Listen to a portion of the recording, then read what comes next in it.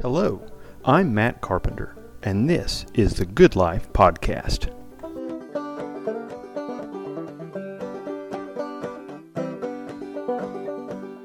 Hello, welcome to the Good Life Podcast.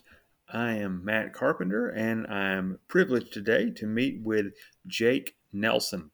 Jake is actually a part of our church, and he has done some very interesting historical study in the realm of, late 19th and early 20th century American evangelicalism and the role that money has played in some of that, not necessarily in a bad way, but just how God uses money in the kingdom and how that has worked with different men. So, Jake, thank you for joining us today. Good to be here. So, Jake, just introduce yourself, talk a little bit about your own background, academically, what your research interests are, and things like that.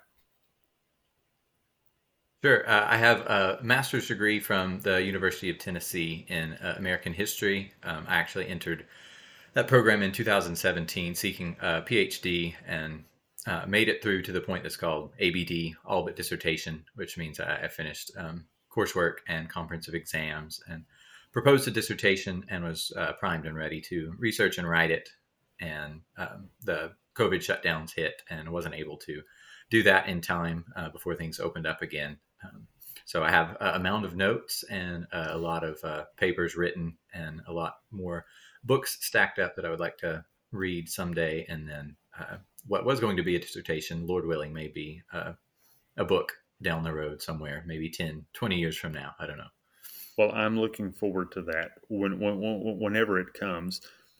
I remember when Jake and his wife Hannah were first visiting our church, we got into just a discussion about interest, and he was talking about some of his different interests in these areas. And I recall the conversation went for longer than normal first time conversations with visitors often go, because we just went both on a tear down the rabbit hole of the role of money and how money affects and has affected American history, but particularly evangelical history.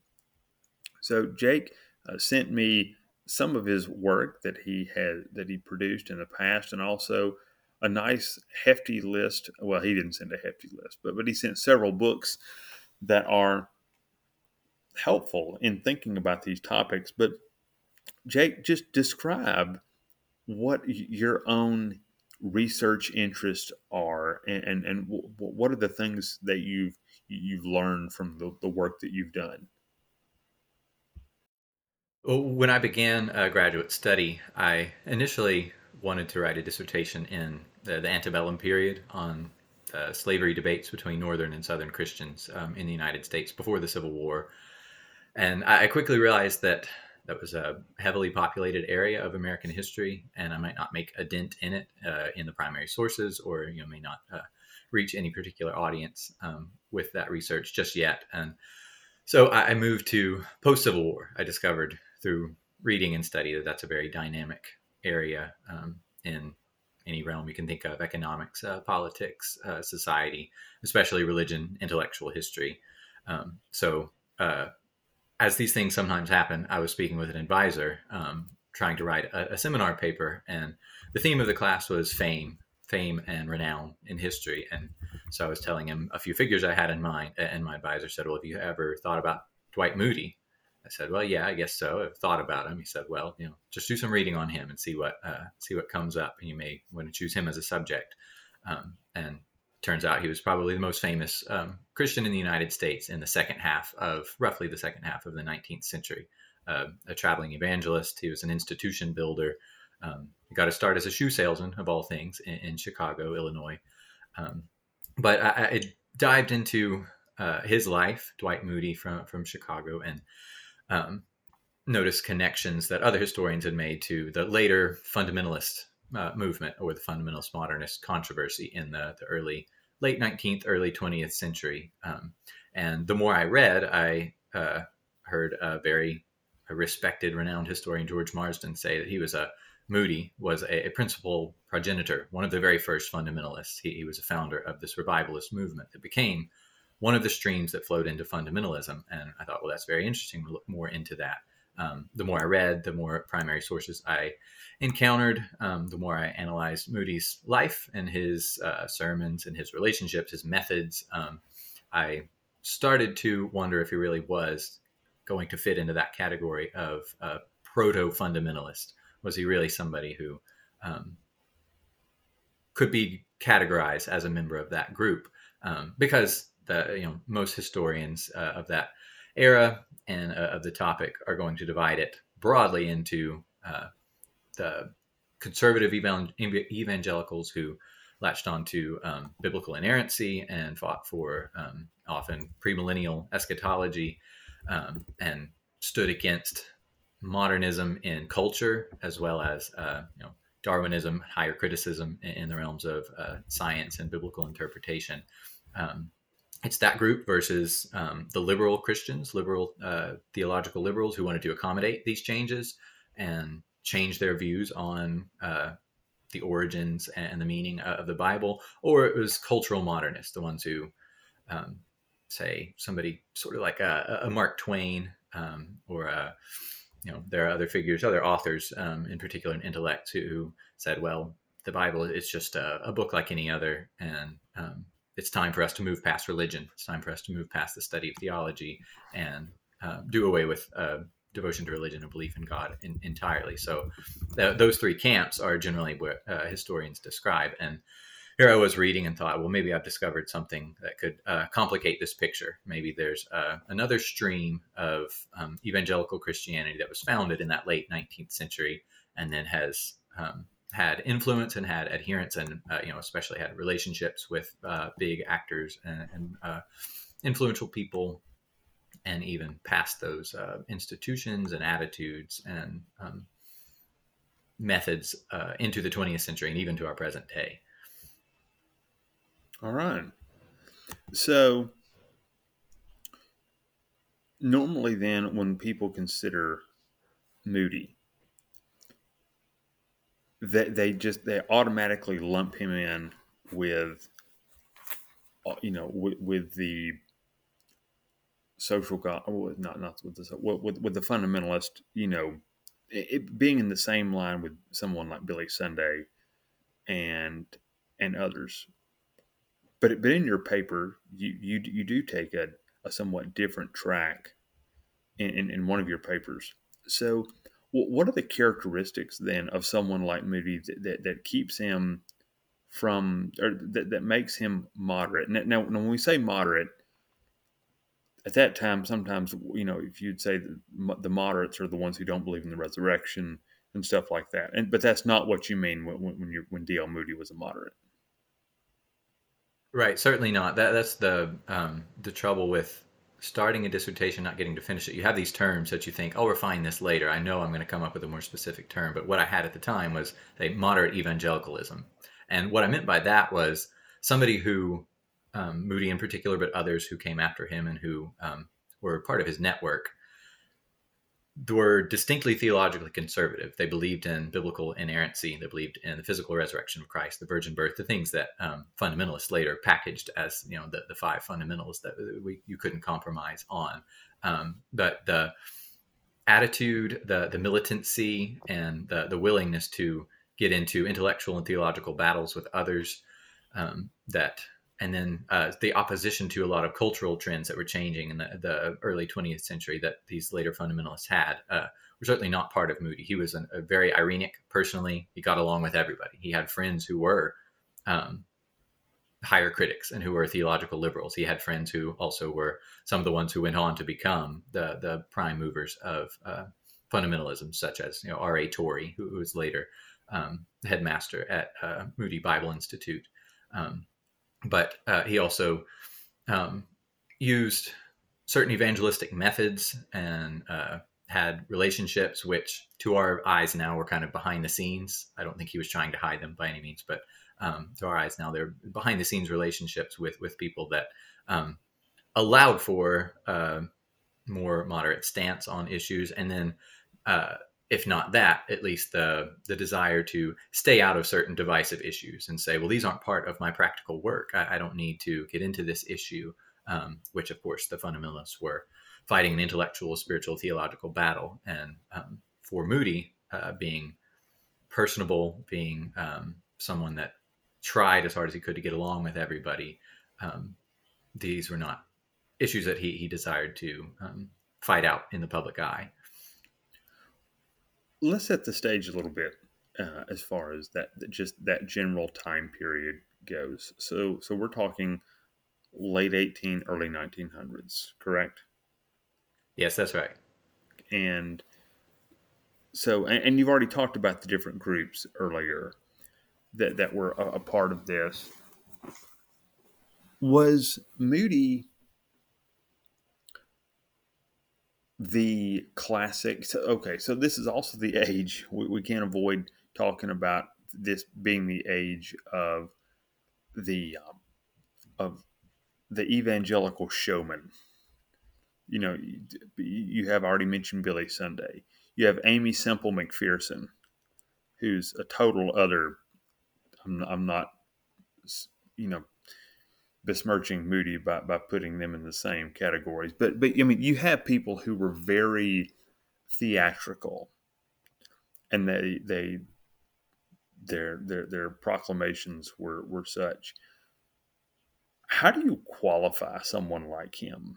Because you know, in our reform circles, we automatically lump everyone to the everyone who's beyond somebody. Oh goodness, like in my parents' generation, they looked up to Charles Stanley, someone the Southern Baptist pastor of First Baptist Atlanta. You know, everyone from Charles Stanley and Billy Graham back is, well, they're just on one side, and then you have all the reformed people who more straight laced and such as that on another.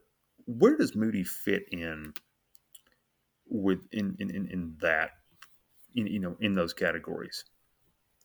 That's a very interesting question. It's something I've thought about quite recently as a possibility of how to introduce this whole topic to somebody who may not be in the weeds of history like I have been in the past. But um, you and I both, I think, have read a lot, and a lot of Reformed Christians, even say the last decade or so, I've read a lot about the first and second Great Awakening. So the first happening in the mid 1700s, and then the second, the early to mid 1800s, and those revivals, say in Cane Ridge, Kentucky, or the backwoods of Tennessee, or upstate New York.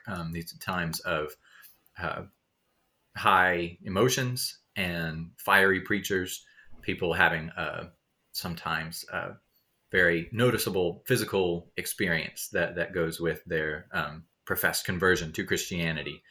There's a wonderful book by a historian called Fits, Trances, and Visions, and that's kind of a way to encapsulate some of um, Right. the descriptions that you would get firsthand sources of what was going on at these revivals in the late 1700s, the early 1800s. Then a lot of Reformed Christians stop there. They zoom ahead to Billy Graham and zoom ahead to the Gospel Coalition today and say, well, here's the last 200 years of American religious history. And what I noticed was that there was a gap there in the middle of the 1800s, the post-Civil War era, when a lot of things were happening culturally and intellectually, big changes afoot. And I said, well, the history of revivalism didn't start and then skip 50 years or so. There's a whole segment of revivalists and evangelists who were active there, and Dwight Moody was probably the foremost of them. So he wasn't a handsome, polished, sophisticated communicator like Billy Graham of the 20th century. He wasn't the fiery, wild look in his eyes of Charles Finney in upstate New York in the 1820s and 30s either. And he certainly wasn't aiming for people to fall down and get caught with what they thought was the spirit and fall down or come weeping to the anxious bench or something like that. That as they were sometimes in the Second Great Awakening. He was a middle class figure. He was large. He had kind of a Chestertonian bearing. He was about 300 pounds and over 6 feet tall. bearded man. His kids loved him. He was a great family man. His friends adored him, and uh, he had a presentation that was not intellectually or theologically sophisticated, but it was very, I would say, sentimental. Was how he presented himself in his public evangelism, and simple and folksy. That's not a very academic term, but the more you read and uh, hear what you can't physically hear what he said, but there were stenographers that were capturing his every word, and you can really get a sense of who he was and what he was like on stage. He later partnered with another man who was a singer named Ira Sankey, and Mm-hmm. it was kind of the first wave that we are familiar with. Say, if you come from a revivalistic or Baptistic or even kind of Pentecostal charismatic background, or if you've witnessed those kind of things where somebody picks the guitar and in the background, and someone sings low and breathy kind of, and the preacher's making an altar call. That's certainly not the Charles Finney method, where he's trying to get people to really, you know, have an intense emotional experience and begin to weep or something like that. But Right. uh, um, soft, sentimentalistic kind of pushing people toward this experience and this conclusion. And it's not, again, not overly sophisticated theologically, and it's not overly emotional either. It was a very measured and purposeful kind of experience that he ended up pushing a lot of people towards. Right. I know, like Billy Graham had George Beverly Shea, who was his famous song leader at his crusades. But a lot of the songs that many of us grew up with in Baptist churches were Ira Sankey songs, like the one called "The 90 and 9," and oh goodness, what else? Uh, there's one about prayer. Uh, oh what a oh what a savior, and there's plenty of others.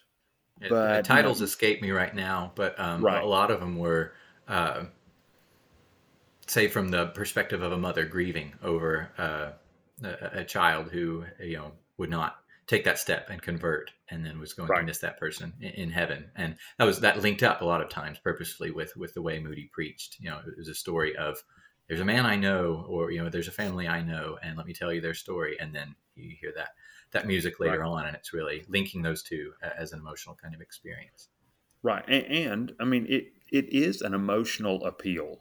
So this is not what we are accustomed to normally for again in our circles. But it's not even something that we would appreciate hearing someone who's going to just play on the sentimentality of the thing. But looking further, there was a lot more going on at the time. So you have Moody, but again, there's a lot that's shaping the American religious landscape. You have the social gospel on one hand, which is emphasized a lot of action. You have different movements like the temperance movement, and the of course the abolitionism came before the war between the states, and then you have uh, oh goodness, what else? The suffrage movement, also Seneca Falls Convention. So you have various movements, and the social gospel was really pushing these different movements. What are some other aspects of the social gospel, and who are some of the characters involved in pushing that?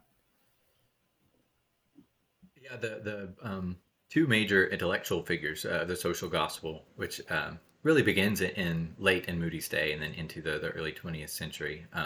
Walter Rauschenbusch and Washington Gladden are the two. They compile a lot of the ideas and package them and publish them as big works that they again had formulated for years and years, and put them out there in the public consciousness. And then there's pretty recent arguments that your ordinary working people in labor unions, say in big cities in Chicago, in New York, and Philadelphia, were actually formulating a lot of the social gospel, aims, such as higher wages, solving crime and violence and domestic abuse, or solving uh, drunkenness and alcoholism, and pushing on uh, employers and industrialist capitalists to have more of a almost paternalistic, but a sense of responsibility and obligation toward their workers, to try to fix some of the problems that were arising in a nation that was industrializing all of a sudden. And so, yeah, that's interesting to you remind me of that, because Moody, of course, lived in Chicago himself, and saw a lot of the problems that um, well, the sudden switch to industrial capitalism in the United States, especially in the North at this time, was causing for people. And he agreed that there were problems, and he was active in those same kind of ways, which again was not something, the fundamentalist movement later on was very opposed to the social Right. gospel in a lot of its elements. And that was just another point that I came across that you made me think. This is another stream. It's kind of someone aiming for a third or fourth way between these other uh, battling elements of religion and intellectual life. Well, that also reminds me as well, and they're not the same type of figure, but Charles Spurgeon in the UK. I mean, approximately Spurgeon was in his later years when Moody was on the rise. I think. I mean, their lifespan certainly part of them coincide, but Spurgeon was theologically conservative, but he had elements of what we would today say social gospel politically in his beliefs. I remember I was reading one historian who said that uh, that Spurgeon allowed the Metropolitan Tabernacle to be used as a base for the Labor Party in like a headquarters for the Labor Party in their area of London. So you have Spurgeon, who's very much on the labor side, even in spots of something approaching socialism for that time, versus someone like, uh, oh goodness, I've got his book down here, J.C. Ryle, who was a Tory and a Church of England man, evangelical, so not Anglo Catholic, but Ryle was. I mean, he had very little use for the ideas of the Labor Party. So again, I'm not saying that Moody was like Spurgeon, but often we think that religious conservatism automatically means political conservative or even libertarianism. Some of the books that you mentioned, and one of which uh, by Matthew Sutton, like I said earlier, before we started this, I had but had not read uh, about the American apocalypse. It talks about that very thing. So, what is the maybe I may be getting that wrong with or confused with the Kevin Cruz book, One Nation Under God, but still, how did those two, how for the American mind, and or at least for us today, excuse me, we think of political conservatism with religious conservatism, but those two did not always go together necessarily. So, how did that come about? Yeah, that's a huge topic that has occupied a lot of people's minds. It's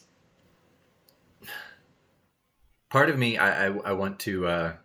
Part of what I would love to do as an intellectual project, the rest of my life, is kind of reclaim that mantle as, say, you mentioned Spurgeon. Before him in England, you're going to have people like Thomas Carlyle, Elizabeth Gaskell, Charles Dickens. These are writers and Hmm. intellectuals, maybe not Orthodox Christians theologically as we would want them to be today, but um, holding to a belief in God and a belief in the obligations of the aristocracy, the nobility, employers toward the people that they're employing, and noticing that there are problems that come with industrial capitalism and with changes in technology that are too rapid for people to deal with. And um, they were decades before Marx, decades before the Communist Manifesto, and calling out these problems from a much more, even if not completely biblical, but a much more biblical and Christian standpoint, and saying we have an obligation to try to notice these things and do what we can to alleviate them.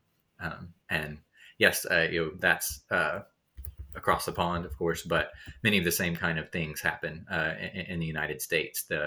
Um, the link between economic and political conservatism or libertarianism or laissez-faire or whatever you want to call it was not nearly as firm in the 1870s or the 1890s as it is today. A lot of that, historians ascribe it to the Great Depression in the 20s and 30s, and then the era of the New Deal, Roosevelt and his cabinet members, and the reams of what we would call today, I guess, unelected bureaucrats putting that kind of into place.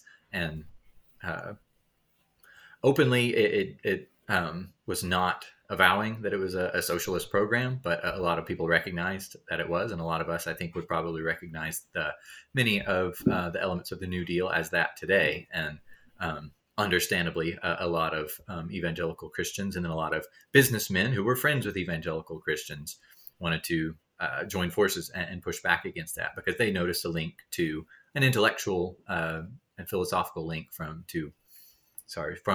socialism to atheism, to the godless communism, and were noticing that was a danger to American society. It was a danger to the masses who might get caught on to the economic program and think that it could help them, and then um, end up falling into the trap of the political, intellectual, spiritual program of socialism or communism. So you see that link beginning to form, and it's kind of understandable from an intellectual and historical perspective that if you see something that you believe is so detrimental, you're going to make the alliances that you think you need to at that time to try to push back against that. And that's what happened with a lot of prominent evangelical Christians, and these are leaders of seminaries and institutions and pastors in uh, big cities with big pulpits and big platforms, making friends and alliances with um, businessmen, say the DuPont brothers, or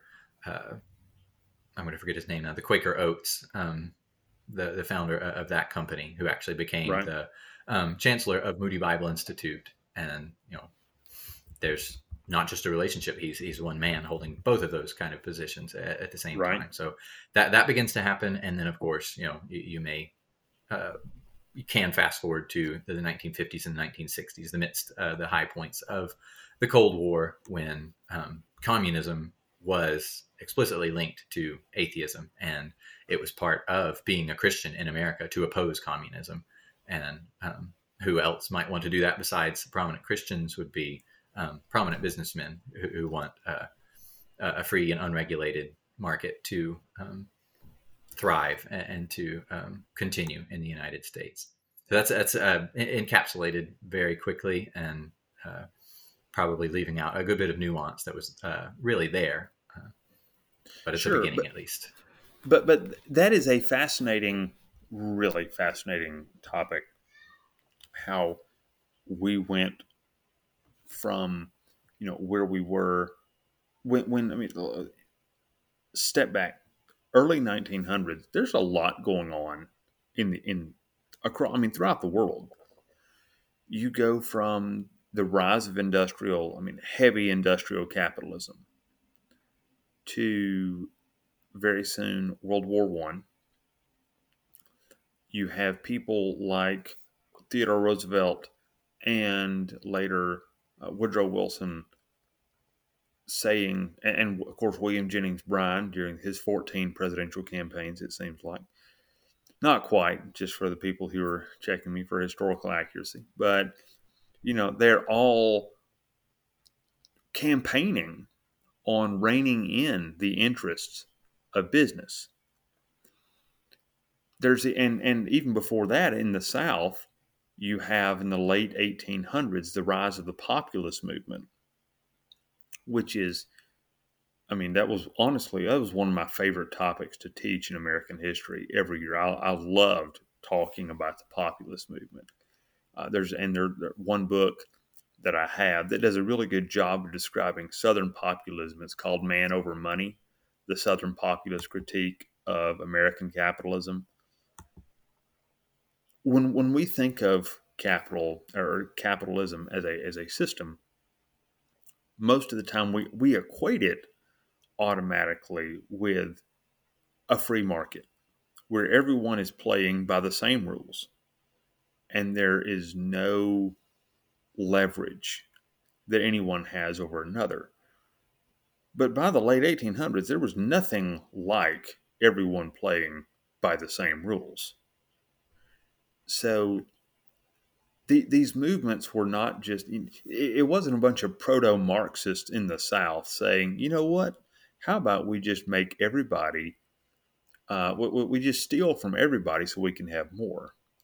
But I mean, they saw real problems and they wanted those dealt with.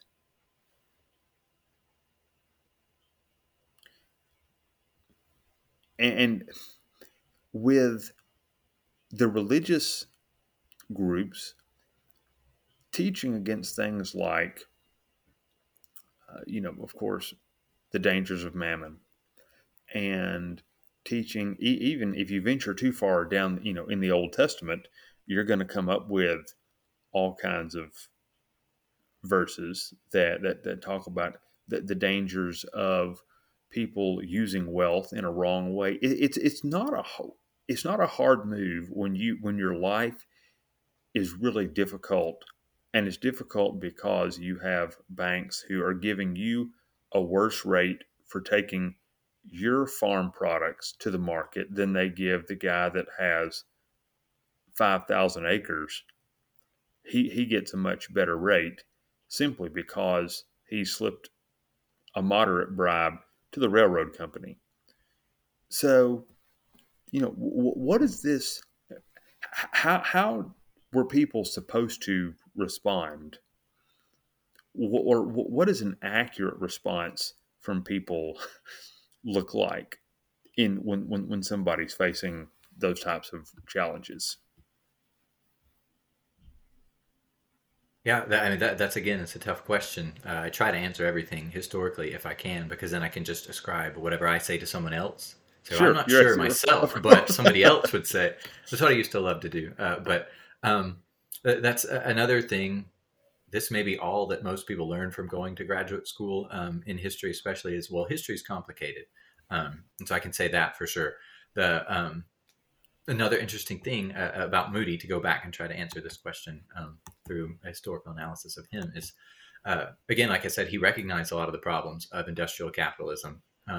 This is the era, again, 1870s, 80s, 90s, of massification. We think of mass culture and mass production as a post World War II thing, but that's really a new brand of it. It's historians talk about pace, intensity, and scale. That's a it's the same thing happening on a new scale in the 1950s and beyond. But the actual phenomenon is part of the post Civil War era, and along with mass production and along with mass culture and mass media comes a lot of corruption, a lot of corrupt exchange between big money and politics. So it was a big business and politics, and people recognize those problems. They were just, in many ways, the common ordinary people are not powerful enough to do much about that. And again, what we may say about the social gospel movement is they were at least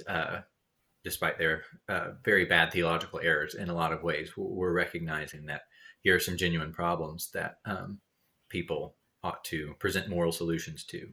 And again, Moody was somebody who wanted to reach those masses who were, say, waves of immigrants coming into big cities, and working class people moving from the farms, from the rural places of the country to the city, just looking for a job and living in tenements, or in shacks or in back alleys or something like that. He was wanting to reach those people and help them toward better life spiritually, help them toward Christ ultimately, but also lead them to a way of life that would lift them up in a material sense as well. Again, back to history is complicated. At the same time, Moody, I would argue, a lot of his efforts were hindered, whether consciously or unconsciously, by relationships he had with some of those big businessmen. John Wanamaker, the merchant, from Philadelphia, the founder, one of the two founders of what we know today as department stores, was a big supporter, a funder, and a personal friend of Moody. And then John Farwell was another one, again, one of the two big founders of department stores, which we would link to branding and marketing Right. in the commercial sense today. They were pioneers of marketing in the first era of mass production. These are people who I couldn't say whether, I wouldn't say rather that this is behind the scenes. They were controlling what Moody said or did, but he was certainly he was influenced by relationships with them, and his own methods, and what he was willing to say to the masses, and what issues he was really willing to take a stance on explicitly. It was definitely influenced by his middle class upbringing and his relationships with the people who were communicating with mass media to advertise his revivals from one city to the next, and then the ones who were giving him and his network and his supporters money to build those tabernacles from in one city to the next, and to advertise for them, and to set up and take down and travel and move on to the next place to try to get that big audience. So again, I don't know if that really answers the question of how people ought to face this difficult problem, but that's an example of how prominent evangelicals in the past have. And you can Right. probably guess how I would feel about that method. Sure. My main point is just, at the very least, it's difficult for us, and probably most of the people listening to this podcast. If you have the leisure to listen to a podcast, you're probably not starving, and you are not in the middle of significant questions about how am I going to make it, how am I going to make sure that my kids are okay and such. And when you, like, let's take unions for an example. Many people in factories saw unions as their friends because they could, in banding together, because unions were, I mean, that they were totally independent. They did not, that they were not government supported. They're just workers banding together to, to press for rights here or there, and for higher wages and such. But the story of many significant religious figures in the 20th century is standing against labor unions. Why is that? And I think you may end up repeating yourself here, but I mean, because I have a feeling we both have a good idea of why that is. But why would they? Why would religion? Why would Christian pastors and evangelists stand against unions? It's something that I've noticed. I'm probably not the first person to notice or point this out, but Christians in all eras, ours included, I think, for good or ill in certain situations, will distance themselves from an idea or from a group of people because it's associated with another idea or group of people. Um, you hear a buzzword that somebody says, or a phrase, and automatically you don't try to understand that phrase on its own merit, or try to understand that proposal or idea on its own merit. You just think, well, that's associated with this other group, which I know is bad. So, in Right. the instance of early 1900s, the struggle between capitalists and labor unions, you may have known a socialist politician or somebody who uh, came from um, another country, say a labor union leader is a German immigrant, and you know that he has ties to the Socialist Party, and you think, well, therefore, that's associated with something bad. Therefore, this thing that he's proposing must be bad, and that's again not a particular fault in every scenario. It is a sometimes a safe bet, but it's not the um, only way to go about evaluating ideas or people or groups or proposals or intellectual uh, streams. Again, that's a short answer, but that's how. Again, I think that applies in that era, in the New Deal era, and then the high points of the Cold War in the 50s and 60s and beyond as well. One of the um, one author that I've read in the past who does a good job in kind of messing with our normal left right division that the one that I came of age with. My first election to vote in was 2000, the infamous Bush versus Gore election, which Alabama was not in question, but just to the south of us was. And of course, that liberal conservative distinction was clear. But a guy named Bill Kaufman, a writer from New York, wrote a book several years ago that it was one of the first books to kind of take my neat distinctions and turn them upside down. And that book is called "Look Homeward, America: In Search of Reactionary Radicals and Front Porch Anarchists." And it was published by the Intercollegiate Studies Institute, which was, top of the line, name brand conservative outfit back in the 80s and 90s. And it's still around today. But Kaufman talks about different characters. Dorothy Day, for example, the Roman Catholic uh, labor or the Catholic worker movement, that she started. He talks about Daniel Patrick Moynihan, the senator from New York, and multiple others. Again, it's been a while since I read that book, but I remember by the time I was finished with the book, I thought, I don't know up from down right now because it turned me over.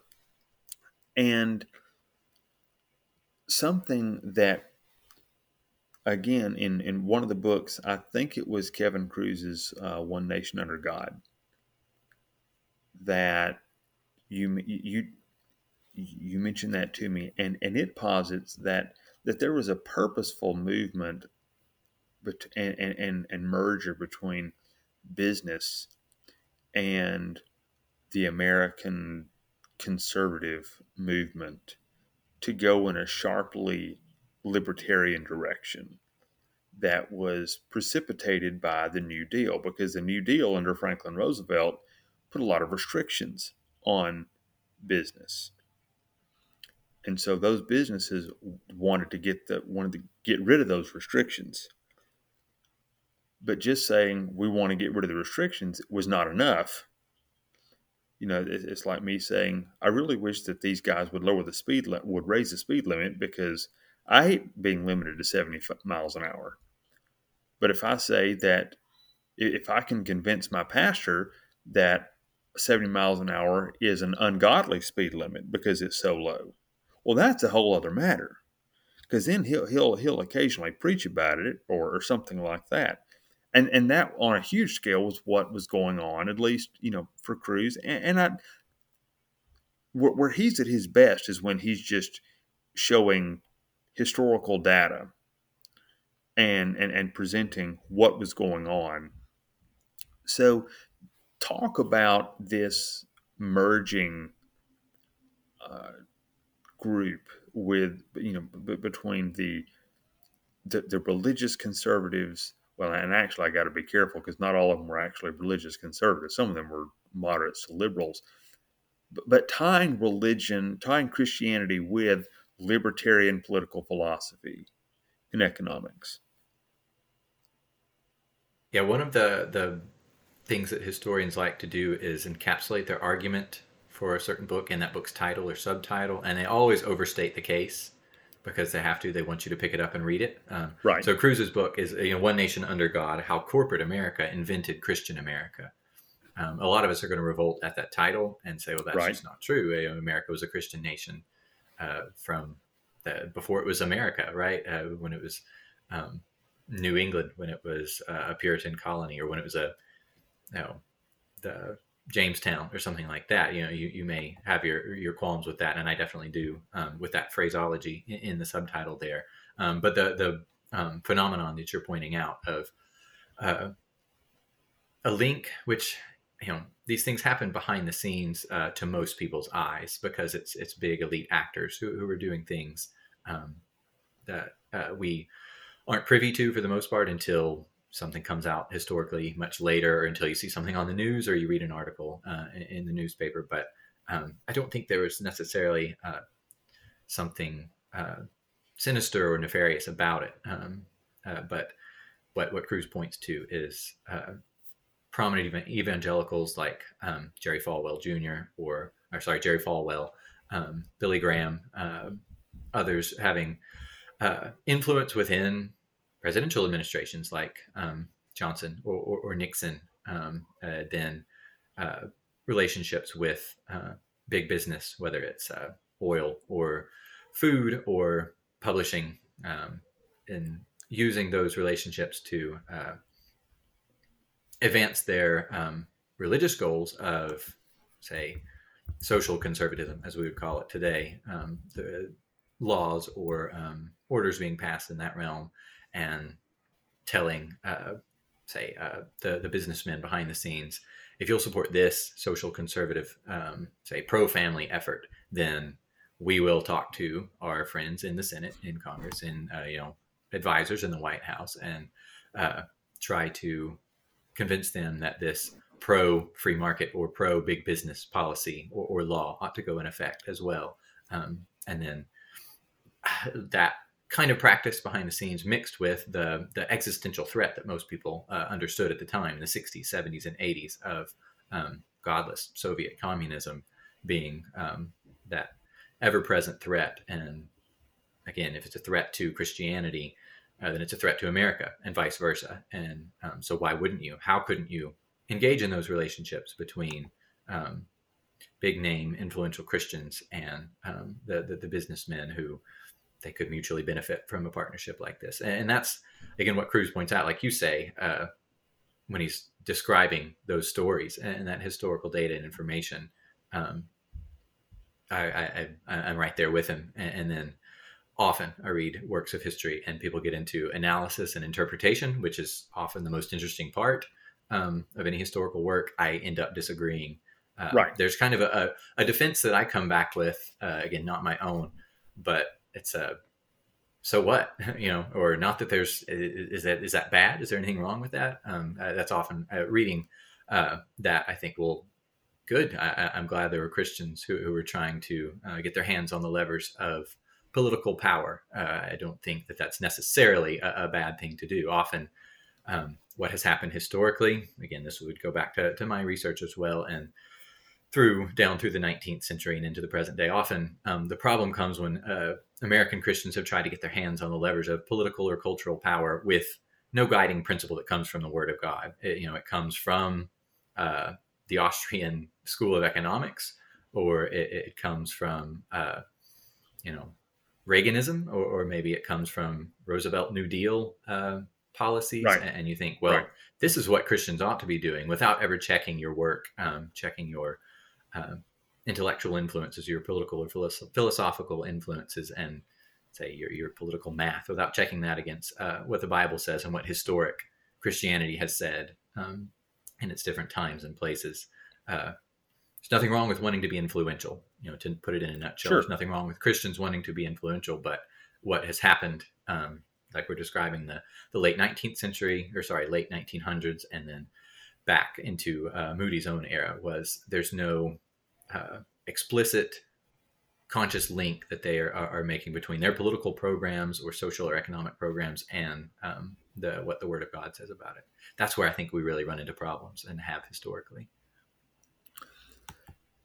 Another author who, well, okay, so for anyone who's interested, again, the book we've mentioned several times is by Kevin Cruz, One Nation Under God, and a good alternative to that from much more. I mean, because Cruz is liberal in his perspective. Another alternative is called God's Own Party by Daniel Williams, and it's called The Making of the Christian Right. And it talks about some of the same events, like goes back to the Eisenhower administration, and talks about Eisenhower being the first president baptized while in office. I know Cruz mentions that, and Cruz has a much more cynical view, whereas Williams looks at it in a much more positive way. But either way, you can't. What we can't deny is that God, our Father, has always used money to finance His kingdom. You go back to when Israel left Egypt. What did they do before they left Egypt? They received the gifts, essentially the wages for generations of slavery from the Egyptians. So they went in, and we see, and I think it's a wonderful picture, two things that happened with the wages that they received. One, they made a golden calf. That was the wrong thing to do. Well, then they also used the gold to in the construction of the elements in the tabernacle and later the temple. Well, that's a good thing. So it's not that money, wealth should not be a part. It always has been. So we can't pretend like, well, once money got involved in the church, then everything went downhill. Well, actually, no, it didn't. But when you asked something like, where did Paul get the money to go on missionary excursions with with a group, with a band of disciples? Well, one of the guys that went with him early in his ministry was a real estate investor named Barnabas, who sold land and was able to go with Paul. So I mean, so this is my point is this has been a part of the church for a long time, and so maybe just in closing, a couple of books. One you'd mentioned, uh, it was From Bible Belt to Sun Belt by, and both these books, so there's that, and there's also Anointed with Oil, both by Darren Dochuk, or Duchuk. I don't know how, Dochuk, but he discusses the rise also of the religious right and its connection with oil, and as well in Anointed with Oil, but also the rise there with in California, of all places. Well, we don't normally think of California as being a haven for religious and conservative politics. But if you look, there's a lot of what we know today as a conservative movement that came to us from California. So, how did California become such a place to send out the the gospel of the free market the way that it did? That's an interesting, long, twisted tale too. That's the funny thing is Billy Graham, born in North Carolina, I believe, and associated with that, um, but got his start. One of the first places that he ever filled up was the LA Coliseum, um, and politically speaking, we have Nixon and Reagan as well from California. And then in our own day, you may think, well, what Reformed or Calvinistic Christian could be in California these days. Well, John MacArthur's there with a rather large church and following. So a lot of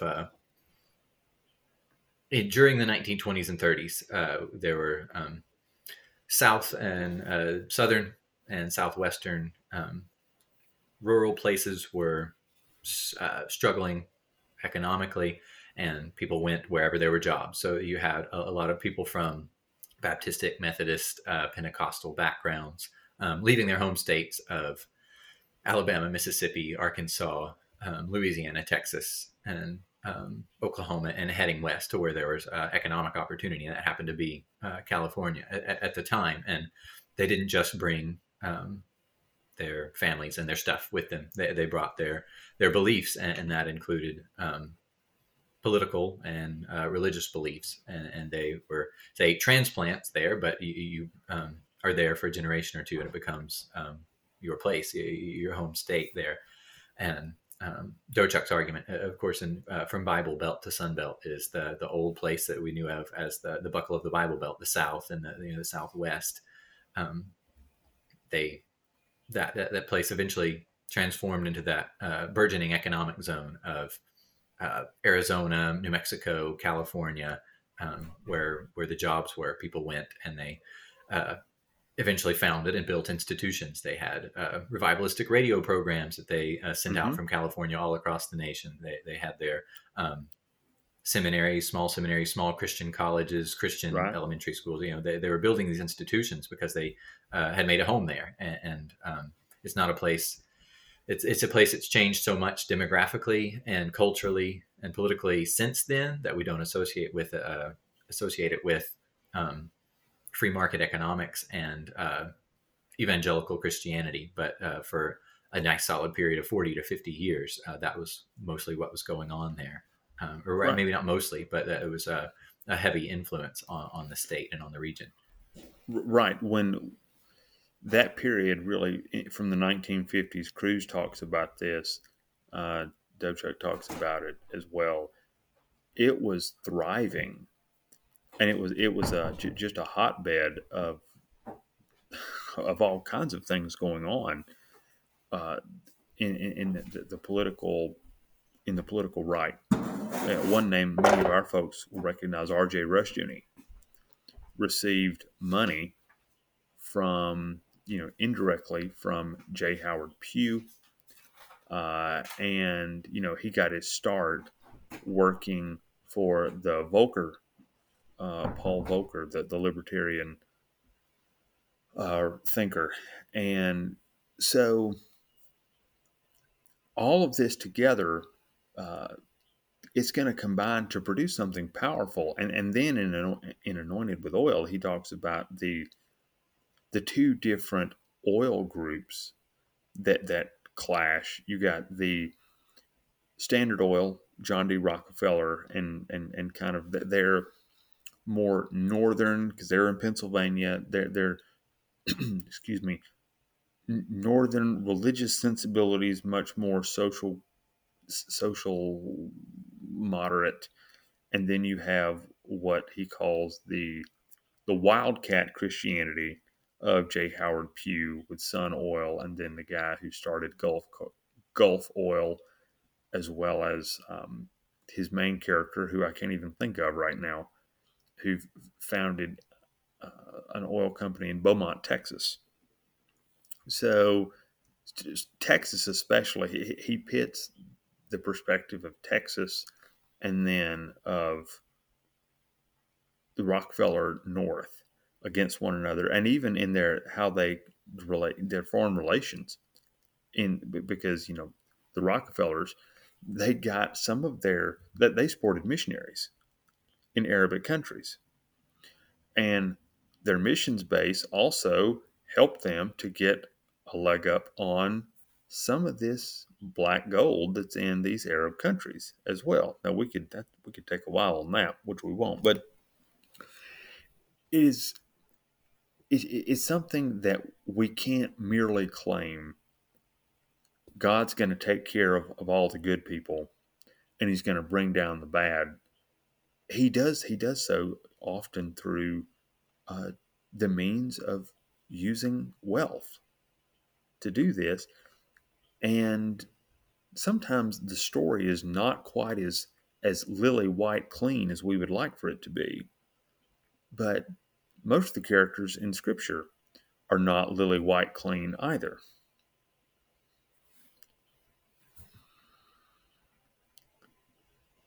So, Yeah. anyway, go ahead.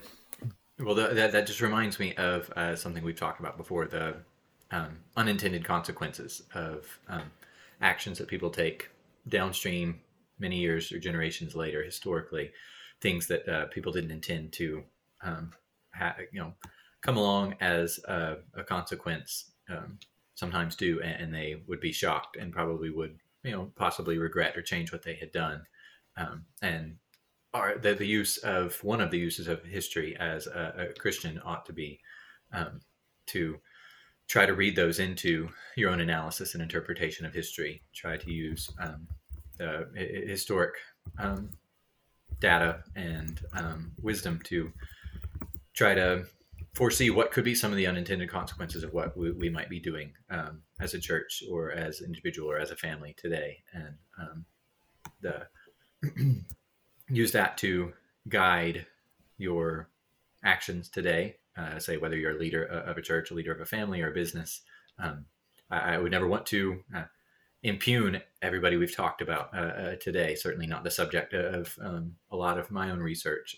I don't believe Moody was a nefarious actor by any means, or a careless person necessarily. But we often you undertake projects, you build institutions, you try to take action, and you are not careful about your relationships, careful about your methods, or careful about hewing as close as you possibly can to the Word of God and historic Christianity, then maybe 100 years after you're gone, then some things that you wish wouldn't happen have unfortunately happened. And Right. That can be humbling to us. It can be a guiding principle. It can be something that we think about as we read history and as we live our own lives in the present. Right. Well, Jake, I appreciate this. I've enjoyed it. It's been a lot of fun. I know we've covered a lot of material, but I'll put links to the different books that we cover at the end. And again, so anyone who is interested, certainly, at our church, they can, I know, talk to you about these things. But it's been good. I appreciate you taking time to talk today. Yeah, I've enjoyed it as well. Thank you for having me. The Good Life Podcast is a ministry of Trinity Reformed Church in Huntsville, Alabama. If you like this podcast, you might also enjoy Got a Minute: Theology, Philosophy, Economics, Politics, and More for Normal People, featuring Rich Lusk and Larson Hicks.